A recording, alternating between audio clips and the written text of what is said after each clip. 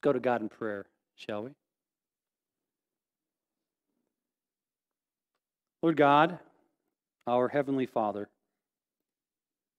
you are our Father, and you delight to give good gifts to us. You delight in us, Lord, and you delight that we come before you when we pray, either individually or like this, when we pray together as the body of Christ. God, as we think about what we have to pray for, what we have to pray against, what we have to be thankful for, and the ways that we have recognized you around us, we are just in awe. You are worthy of praise. So much more praise than we could ever give. And we just are thankful. Lord, I look at this prayer list and I think about the many people who need your healing touch. I think about Andy Vogie. Lord, would you please heal that young man? Would you please heal the cancer that is in his abdomen? Lord God, we just pray for a healing touch. I know his attitude has been good, and he's just a good young man. He's a follower of you. I pray that you would bring relief. Lord, I'm thankful that you're active in our lives in big ways and little ways. And God, I'm not sure that anything good can come out of TikTok, but apparently Carly has seen something good. So Lord, I encourage people to spread your good news on all social media platforms, Lord, and may you be in it all. God, we give you thanks and praise for John's report. We pray that the cancer would stay away, but we're just thankful, and we just say praise you. We're thankful for the activities that have been happening in youth ministry last night and Wednesday, and I just pray for this coming Wednesday, Lord, that students would be introduced to you, and that questions that they bring, Lord, that you would give me biblical, godly answers to help guide their lives. And not just me, of course, Lord, but the other leaders and the student leaders. And Lord God, just may we be together as one. And may this place be protected in the name of Jesus Christ. Lord, I pray for Mike and Liz as they head to Florida. For Edith, as she's going to be away from mom and dad for a few days.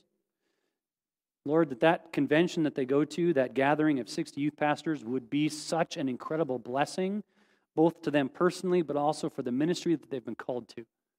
God, we anticipate an amazing blessing of your Spirit. Holy Spirit, pour out on those youth pastors and their spouses. God, there is so much to be thankful for, and there's so much to be praying for. We know that Sandy Ashbaugh just needs your touch. Steve Roth is home and recovering, and God, there's so many people around that need you. May we be your hands and feet in this community. In Jesus' name we pray. Amen.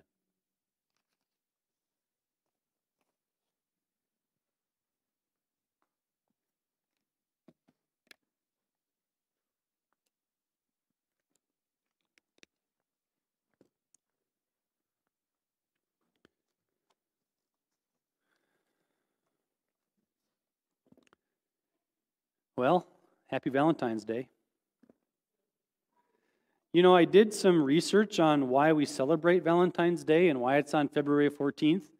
And what I found out was so stupid that I'm not even going to share with you. It's the stupidest holiday ever. If you want to actually know, it's like not worth my time. It's not worth my preaching time telling you it's that stupid.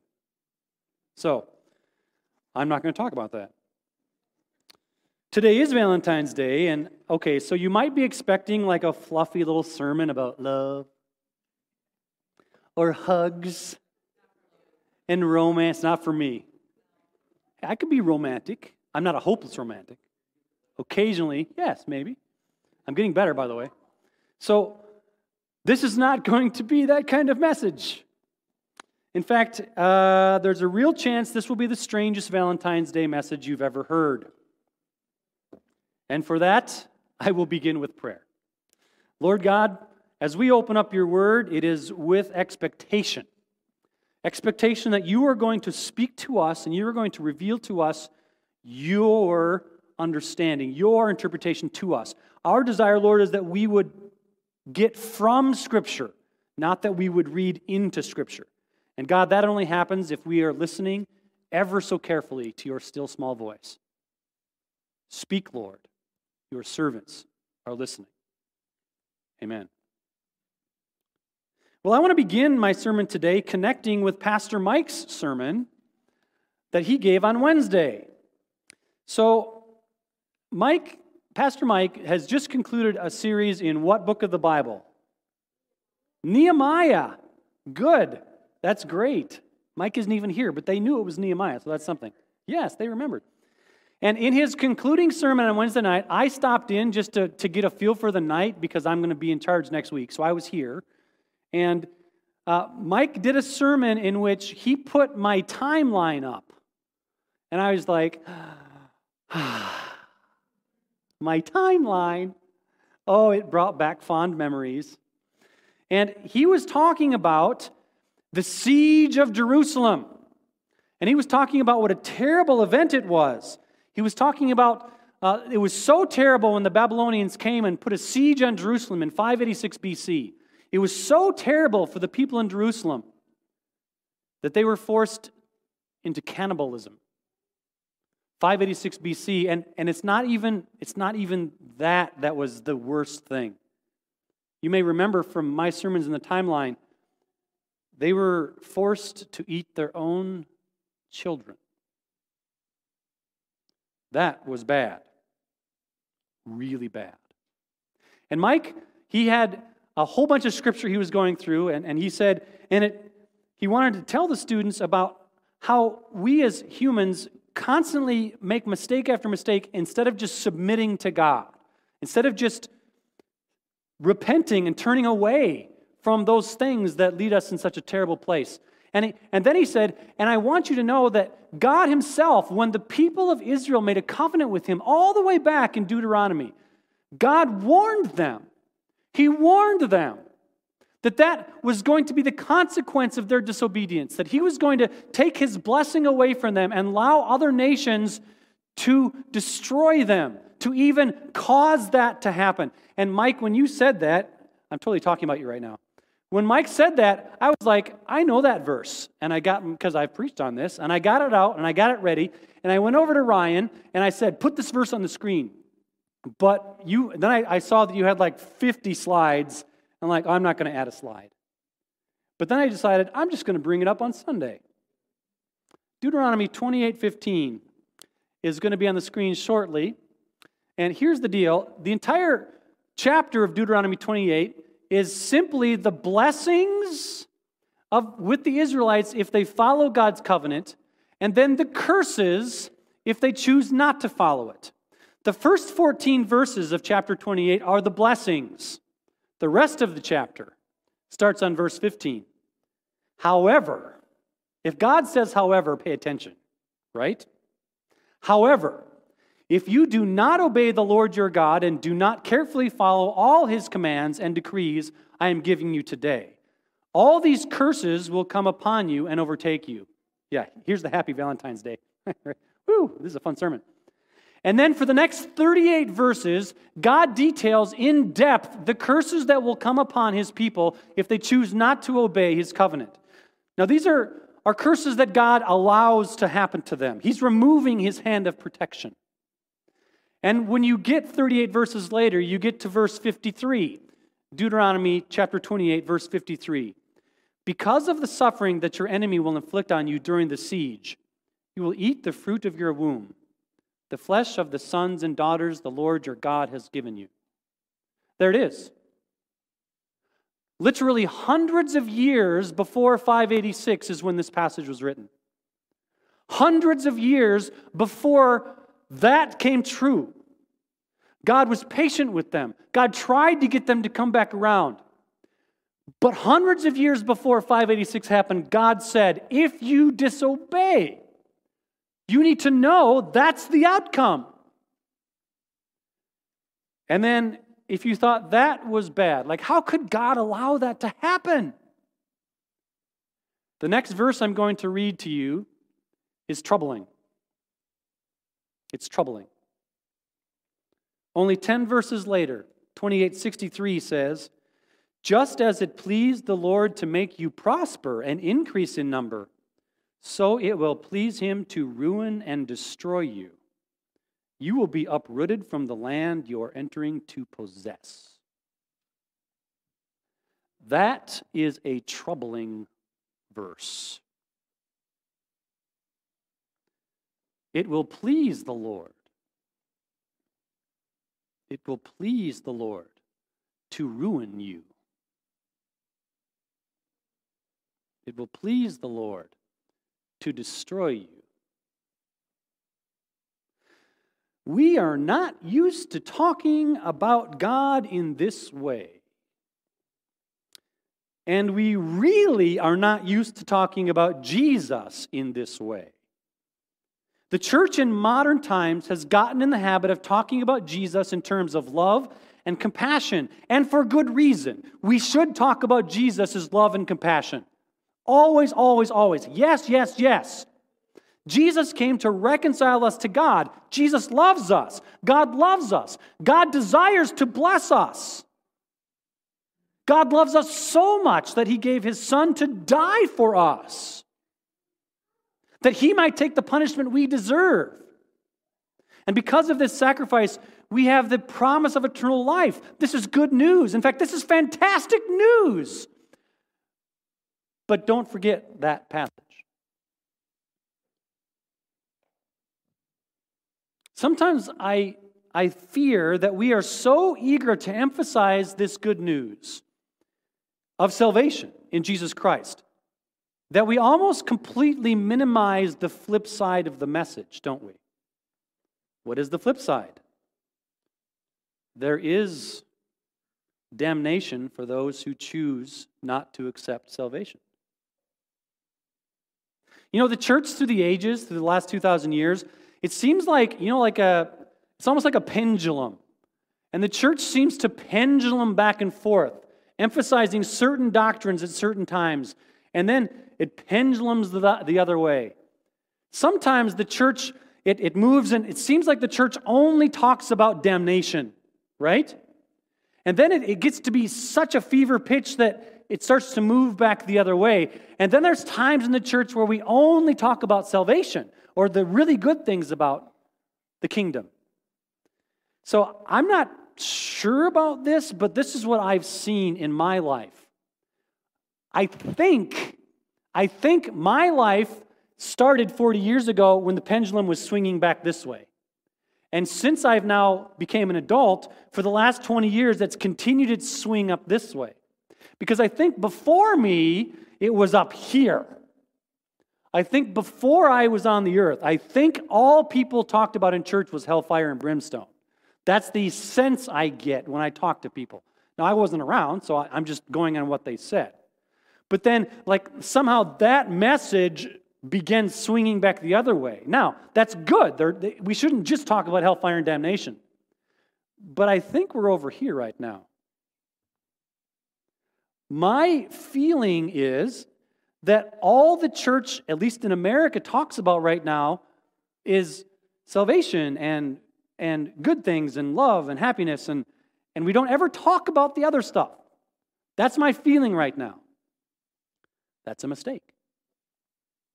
It's a mistake to emphasize either one of those two to the exclusion of the other, because you've got to have both. There is no good news without bad news. There is no good news without bad news. And there will always be people who choose to live in the bad news even when the good news really is good. You know, our passage in Luke today brings this kind of balance that needs to be brought to the message of Jesus. So turn to Luke chapter 12. We're going to be at the end of Luke chapter 12 and just starting chapter 13. Luke chapter 12, verse 49, picking up right where we left off last week. This is the words of Jesus. I have come to bring fire on the earth. That's a good way to start. and how I wish it were already kindled. But I have a baptism to undergo, and how distressed I am until it is completed. Do you think I came to bring peace on earth? No, I tell you, but division. From now on, there will be 5 in one family divided against each other, 3 against 2 and 2 against 3. They will be divided, father against son and son against father, mother against daughter and daughter against mother, mother-in-law against daughter-in-law and daughter-in-law against mother-in-law.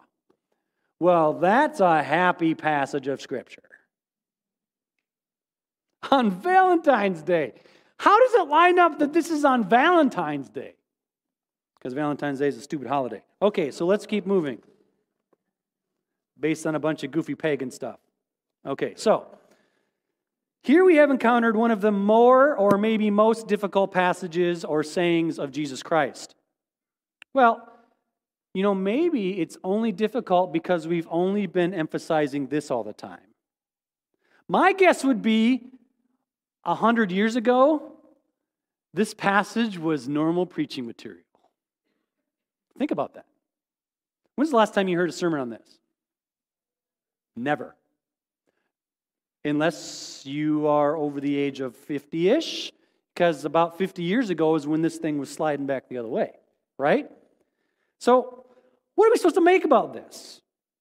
Because make no mistake about it, I want to emphasize, Jesus is love and compassion, okay? The good news really is good news. But make no mistake also, that is not all Jesus is. Remember, Jesus is God. The same God who wrote Deuteronomy 28. So what are we to make of these words of Jesus? Look again at verses 49 and 50. I have come to bring fire on the earth, and how I wish it were already kindled, but I have a baptism to undergo, and how distressed I am until it is completed. Well, okay, so these first 2 verses, these are not that difficult to understand. I mean, the fire that Jesus refers to, it could be a few things.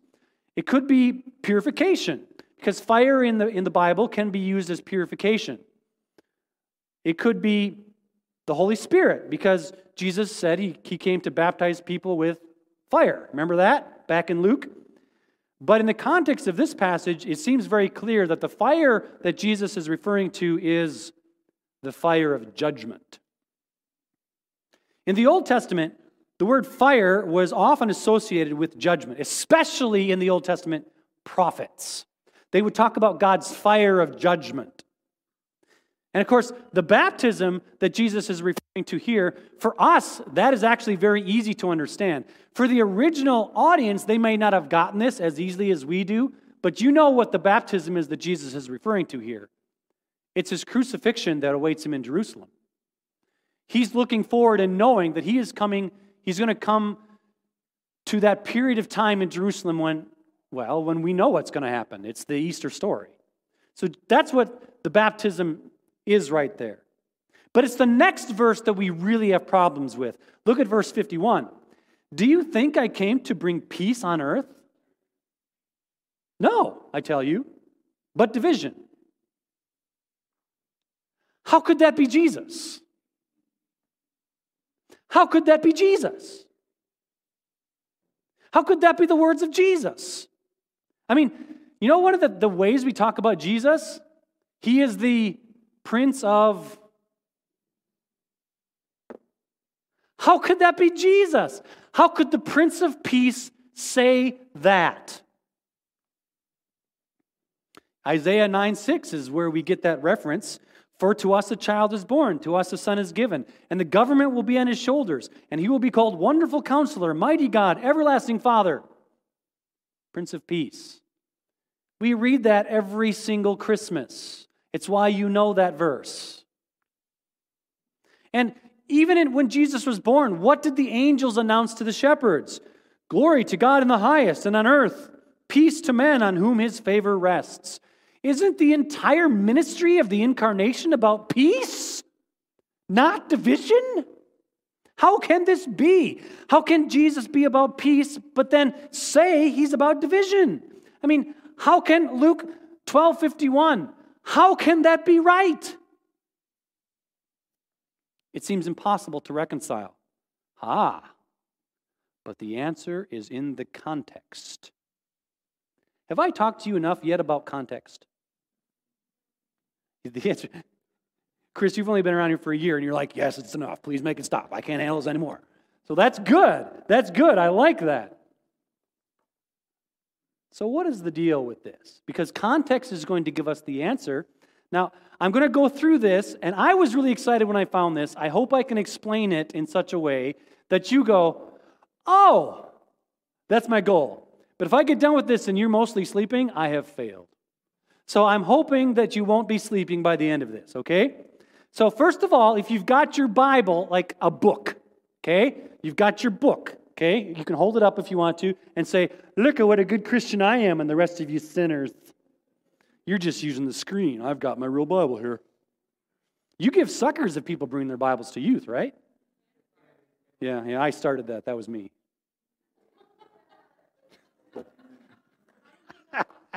Pride comes before the fall. There's a proverb about that somewhere.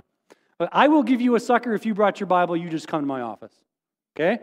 So if you're at home and got your Bible, I need you to look at your paper Bible because this is one of those things where you need a paper Bible to see. You can't see it on the screen. Okay? So, here we go. Look at verses 52 through 54. It says, from now on there will be 5 in one family divided against each other, 3 against 2 and 2 against 3. They will be divided, father against son and son against father, mother against daughter and daughter against mother, mother-in-law against daughter-in-law and daughter-in-law against mother-in-law. Now, at first glance, this passage shows us the kind of division that Jesus is going to bring. The message of Jesus is good news. It's the good news. And it will be, now you know this, it will be accepted by some, but it will also be rejected by many, right? We know that to be true. That's pretty obvious. So, because of that, in a sense, what Jesus is saying is obviously true. When we tell people about Jesus, they don't always accept it. And when they don't accept it, what happens? It can create division. So in that sense, Jesus is absolutely right, isn't he? Even good news brings division because not everybody wants the good news. They want to live in their sin. And if you encounter someone that wants to live in their sin with the good news of Jesus Christ, you've got division on your hands, don't you? Because the good news of Jesus Christ requires something. We're going to get to that, and so does Jesus. But I want to show you something that I found to be so interesting. There's something deeper going on in this passage that I'm excited to tell you about. So, if you've got your Bible, I want you to look in your Bible. Do you see down in the notes of your Bible, if you've got a study Bible, but this should be in any paper Bible, do you see, is there any Old Testament reference that goes along with this verse? If there is, raise your hand. Any Old Testament reference that goes with this verse? Anybody see one? Jet's raising his hand. Hi, Jet. Okay, he's now I've called him out. So a couple of you have got one. All right. Okay, now just hold on to that thought. Don't spoil the potatoes here. I'm leading somewhere here. Now, I also want you to notice that if you've got a study Bible, this is probably true, there will be a parallel passage that is referenced along with this one. Do you see the parallel passage? There should be a parallel passage in another one of the Gospels. It should be not in the notes part, but up in the main part where the Bible passage is. Probably at the beginning of the section, there'll be a parallel passage. Do you see it? Matthew chapter 10, verses 34 through 36. If you've got your paper Bible, please turn to Matthew chapter 10. Now, as we've studied Luke over this year, I have not done very much of this. I have not followed parallel passages because you can end up, that's all you do is follow parallel passages. Reading the parallels in the Gospels is always a good idea, okay? Unless you're preaching expositionally on one book. Then you don't have to do that every time. But I want you to do it this time. Go to Matthew chapter 10, verses 34 through 36. Okay, I'm going to put it on screen, but again, the screen doesn't show you everything I want to show you. But here it is, Matthew 34 through 36. Do not suppose that I have come to bring peace to the earth. I did not come to bring peace, but a sword. For I have come to turn a man against his father, a daughter against her mother, a daughter-in-law against her mother-in-law. A man's enemies will be the members of his own household. That's the parallel passage in Matthew. But look, in Matthew, that section about fathers and sons and mothers and daughters, that section is in quotation marks. I wonder why that is. What does your paper Bible say? Look at the reference. What's the Old Testament reference? Micah 7:6. Now I want to pause here, and I want to point something out that's very important as you read Scripture. Okay? In my NIV study Bible, and in almost all of yours that you've got here, except for like 2 people, in Luke, it did not reference the Old Testament passage. I'm going to suggest to you something today that is important. Referencing Micah 7:6 will really make a difference in how you understand what's going on in Luke chapter 12. And the NIV Study Bible does not make the connection. That's important to know. But if you parallel over to the Matthew passage, which is the same passage, you see it's almost word for word the same. Did you see that? But in Matthew, it's in quotation marks, and in fact, the Old Testament reference is there. Everybody got that? Because if you go to Micah, like we're about to do, it's going to help us understand what Jesus is talking about, because here's the deal. Jesus is quoting Micah. He's quoting the Old Testament prophet Micah when he's talking about this division.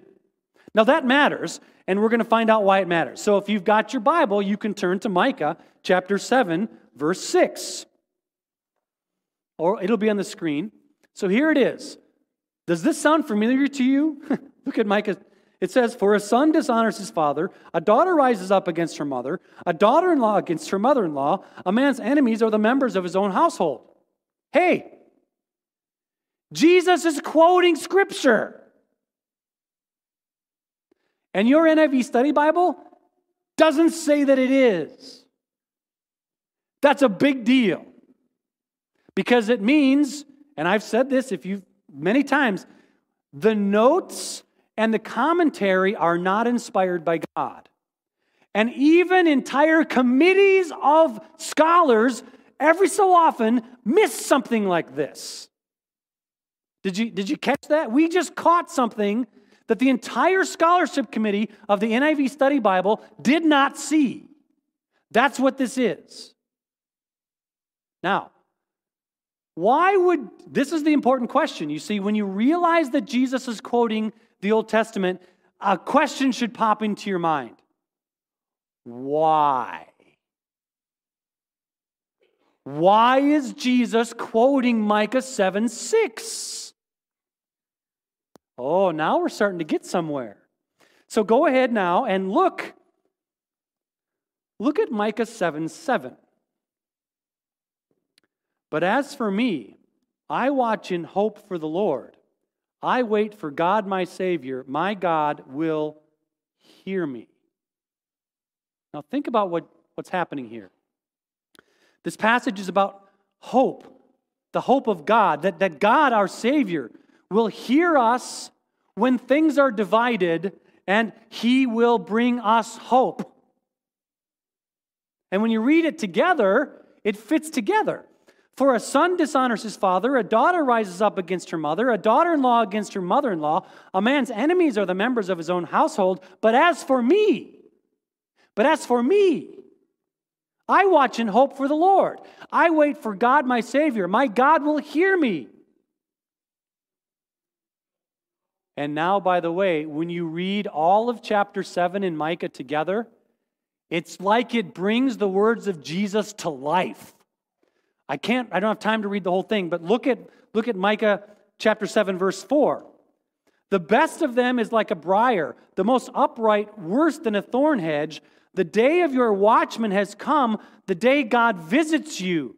Now is the time of their confusion." The day of your watchman has come, the day God visits you? Jesus is the one who's quoting from Micah 7:6. Do you understand? He's quoting and bringing to mind the entire chapter. Jesus is saying, I am here. The day God visits you is here. I bring hope. I am the source that heals the division. I am here. The watchman has come. I am here. The day God visits you is here. I am here. And here's the thing, and this is where we don't do our exegesis well as the church today, because guess what? Not one of you in here, I would be willing to bet, had no idea that Jesus was quoting Micah. You had no idea. And you know why I know that? Because I didn't either. I don't know the Old Testament prophets very well. And I'm pretty sure you don't either.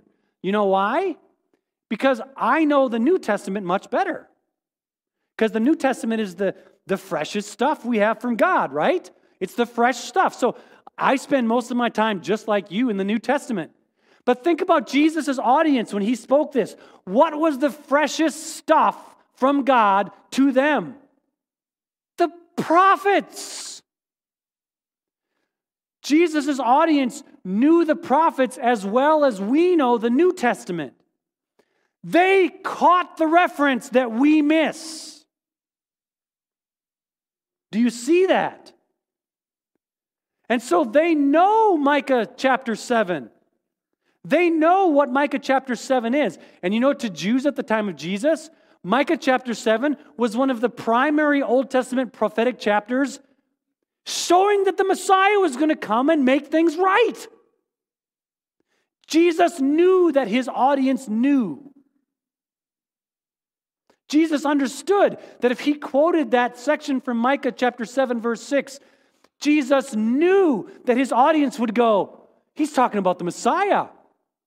He's talking that the Messiah will cause division. And then what Jesus did was he said, you're looking at the moment when this is fulfilled. Like Jesus was literally saying, Micah chapter 7 is fulfilled right now. How amazing is that? And do you see how we miss this? Because we skip over this step. We skip over the step of looking at what the original audience heard. We blow right past it. This is so amazing. This is so incredible. The depth that is in Scripture that we skip over. Wow. Wow. And then Luke chapter 12, verse 54. He said to the crowd, when you see a cloud rising in the west, immediately you say it's going to rain. And it does. And when the south wind blows, you say it's going to be hot. And it is. Hypocrites! You know how to interpret the appearance of the earth and sky. How is it that you don't know how to interpret the present time? Now this totally makes sense. Jesus has just quoted Micah 7, and he says, you guys can tell what the weather's going to be, but you can't see the Messiah in front of you.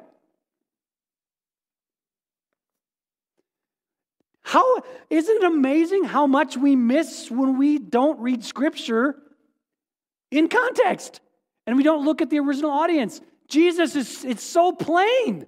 He's saying, I'm right here. God is in your presence. Micah 7 is fulfilled now. It's amazing. And then verse 57, why don't you judge for yourselves what is right? As you're going with your adversary to the magistrate, try hard to be reconciled to him on the way, or he may drag you off to the judge, and the judge turn you over to the officer, and the officer throw you into prison. I tell you, you will not get out until you have paid the last penny. Jesus is again referencing Micah 7. He's saying, when Israel was disobedient in the past, God punished them. And now you are missing the Messiah himself. God himself is here, and you're missing. You've got a chance to get right because we are on the way to the magistrate. This is your last moment. People of Israel, this is your last moment to get right with God through the Messiah that he has delivered to you right here, and you can't see it. And then chapter 13. Now there were some present at the time who told Jesus about the Galileans whose blood Pilate had mixed with their sacrifices. Jesus answered, Do you think that these Galileans were worse sinners than all the other Galileans because they suffered this way? I tell you, no. But unless you repent, you too will all perish. Or those 18 who died when the Tower of Siloam fell on them, do you think they were more guilty than all the others living in Jerusalem? I tell you, no. But unless you repent, you too will all perish. By the way, historically, we have no historical record of those two events. This is, however, the same Pilate who a few weeks from now is going to sentence Jesus to death. It's the Roman governor, Pilate. But what is Jesus getting at? Again, we got to stay with the theme of the context of what Jesus is saying. The people asked Jesus, well, were those Galileans that Pilate killed? They must have done something more evil than everybody else to get their blood mixed with the sacrifices. Or the people that died when the tower fell, God must have been judging them more harshly because of some evil they did. You know what Jesus said? No. God is not judging them more harshly. You know why? Because God's going to judge everyone. It's not about how you die. It's the fact that we're all going to die. Repent. Jesus says, repent. What does that word repent mean? Turn around. 180 degrees. Listen to this. I'm going to read a quote here. Repentance is not an emotion or a mere mental assent to a proposition. It is a reorientation to a new life. To repent is not merely to regret things we have done or to apologize for them or to recognize a wrong has been committed. To repent is to agree to change. Agree to a change of direction. A change of direction is required. And then to respond accordingly. Do you see? Repentance is not about saying, I'm sorry. Repentance is saying, I'm sorry, and I'm not going to do it again. Repentance is about recognizing that what you have done is wrong and then turning your life completely to go the other way. That's repentance, and that's what Jesus calls for here in this passage. And then the final part of this section, Jesus says, starting in verse 6, then he told this parable. A man had a fig tree planted in his vineyard, and he went to look for fruit on it, but did not find any. So he said to the man who took care of the vineyard, for 3 years now I've been coming to look for fruit on this fig tree and haven't found any. Cut it down. Why should it use up the soil? Sir, the man replied, leave it alone for 1 more year, and I'll dig around it and fertilize it. If it bears fruit next year, fine. If not, then cut it down. Now, at first glance, it sounds like that doesn't fit with our passage, except for one little thing. Look at Micah chapter 7, verses 1 and 2. What misery is mine? I'm like the one who gathers summer fruit at the gleaning of the vineyard. There is no cluster of grapes to eat, none of the early figs that I crave. Jesus is bringing Micah chapter 7 back in again. This whole thing is about Micah chapter 7. The whole thing. In Micah chapter 7, the people had turned away from God, and Micah was saying, you need to repent. God is going to come with you, and when He does, you need to repent. And Jesus is saying, I'm here. The people have turned away from God. God has come to you. Now is your last chance to turn around and go toward God.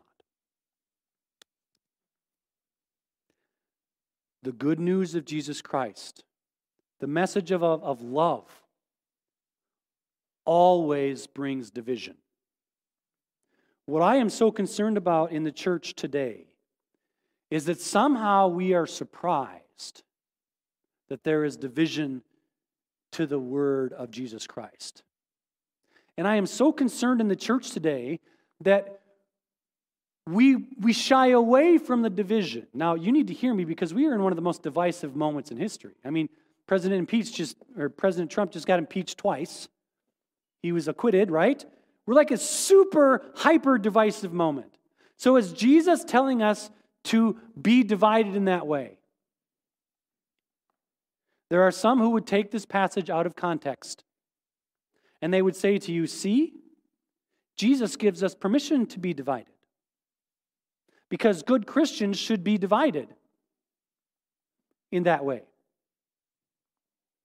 No. Let's put this in context. Jesus is about love and compassion and unity and peace. But when we say the good news of Jesus, it creates division.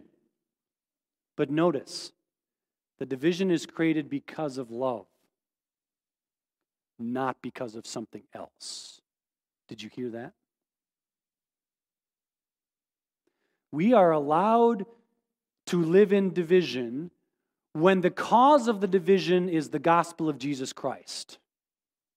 Now you tell me, is that the cause of the division that we are in now?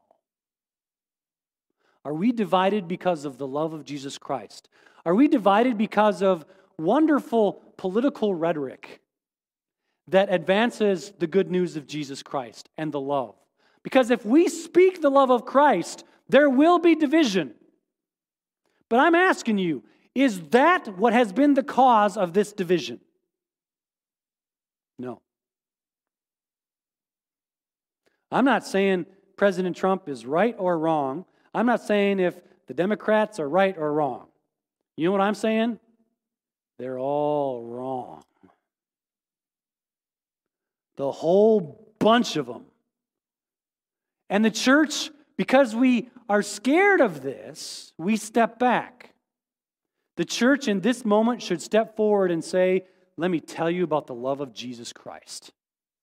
Let me tell you about this love. And I know when I tell you about this love, I know a lot of people are not going to like what they hear. But do not seek division for any other reason than the gospel love of Jesus Christ. Do not seek division for any other reason than the love of Jesus Christ. Because you are in Micah chapter 7 territory when you go there. You are a nation, we are a nation that has strayed so far from God that God Himself is saying, please repent. You're in the last opportunity of repentance. Turn away from that kind of division and turn towards the gospel of Jesus Christ. And then the division that happens from that is a godly division. There is no godly division without the love of Christ. There is no godly division without the love of Jesus Christ. There is no godly division without the love of Jesus Christ. There is no godly division without the love of Jesus Christ. Church in America, hear it. Hear the warning of Jesus reflected in Micah chapter 7. We need to live with love on this Valentine's Day. Because the threat of damnation is real. We need to fear the one who can cast us into hell. Again, do you see how this all connects together with what Jesus has been saying? All through chapter 12. It all is one big connection. Would you pray with me? Lord God, there can be no godly division unless we are based completely on love. Unless every word that comes out of our mouth as Christians is about the love of Jesus Christ. Even when we speak words of warning, words of eternal punishment, how could God possibly think that those punishments that happened, those curses that came upon the people, how could that bring pleasure to God? The answer is because it was that brought His people back. It is my prayer that this moment in our country would be a moment that refines our country back to the love of Jesus Christ. Help us to be people who are always standing for the love and the good news in Jesus Christ. And we just know that's going to bring division. But that's all right. We love you, Lord Jesus. May we be that kind of people. Amen.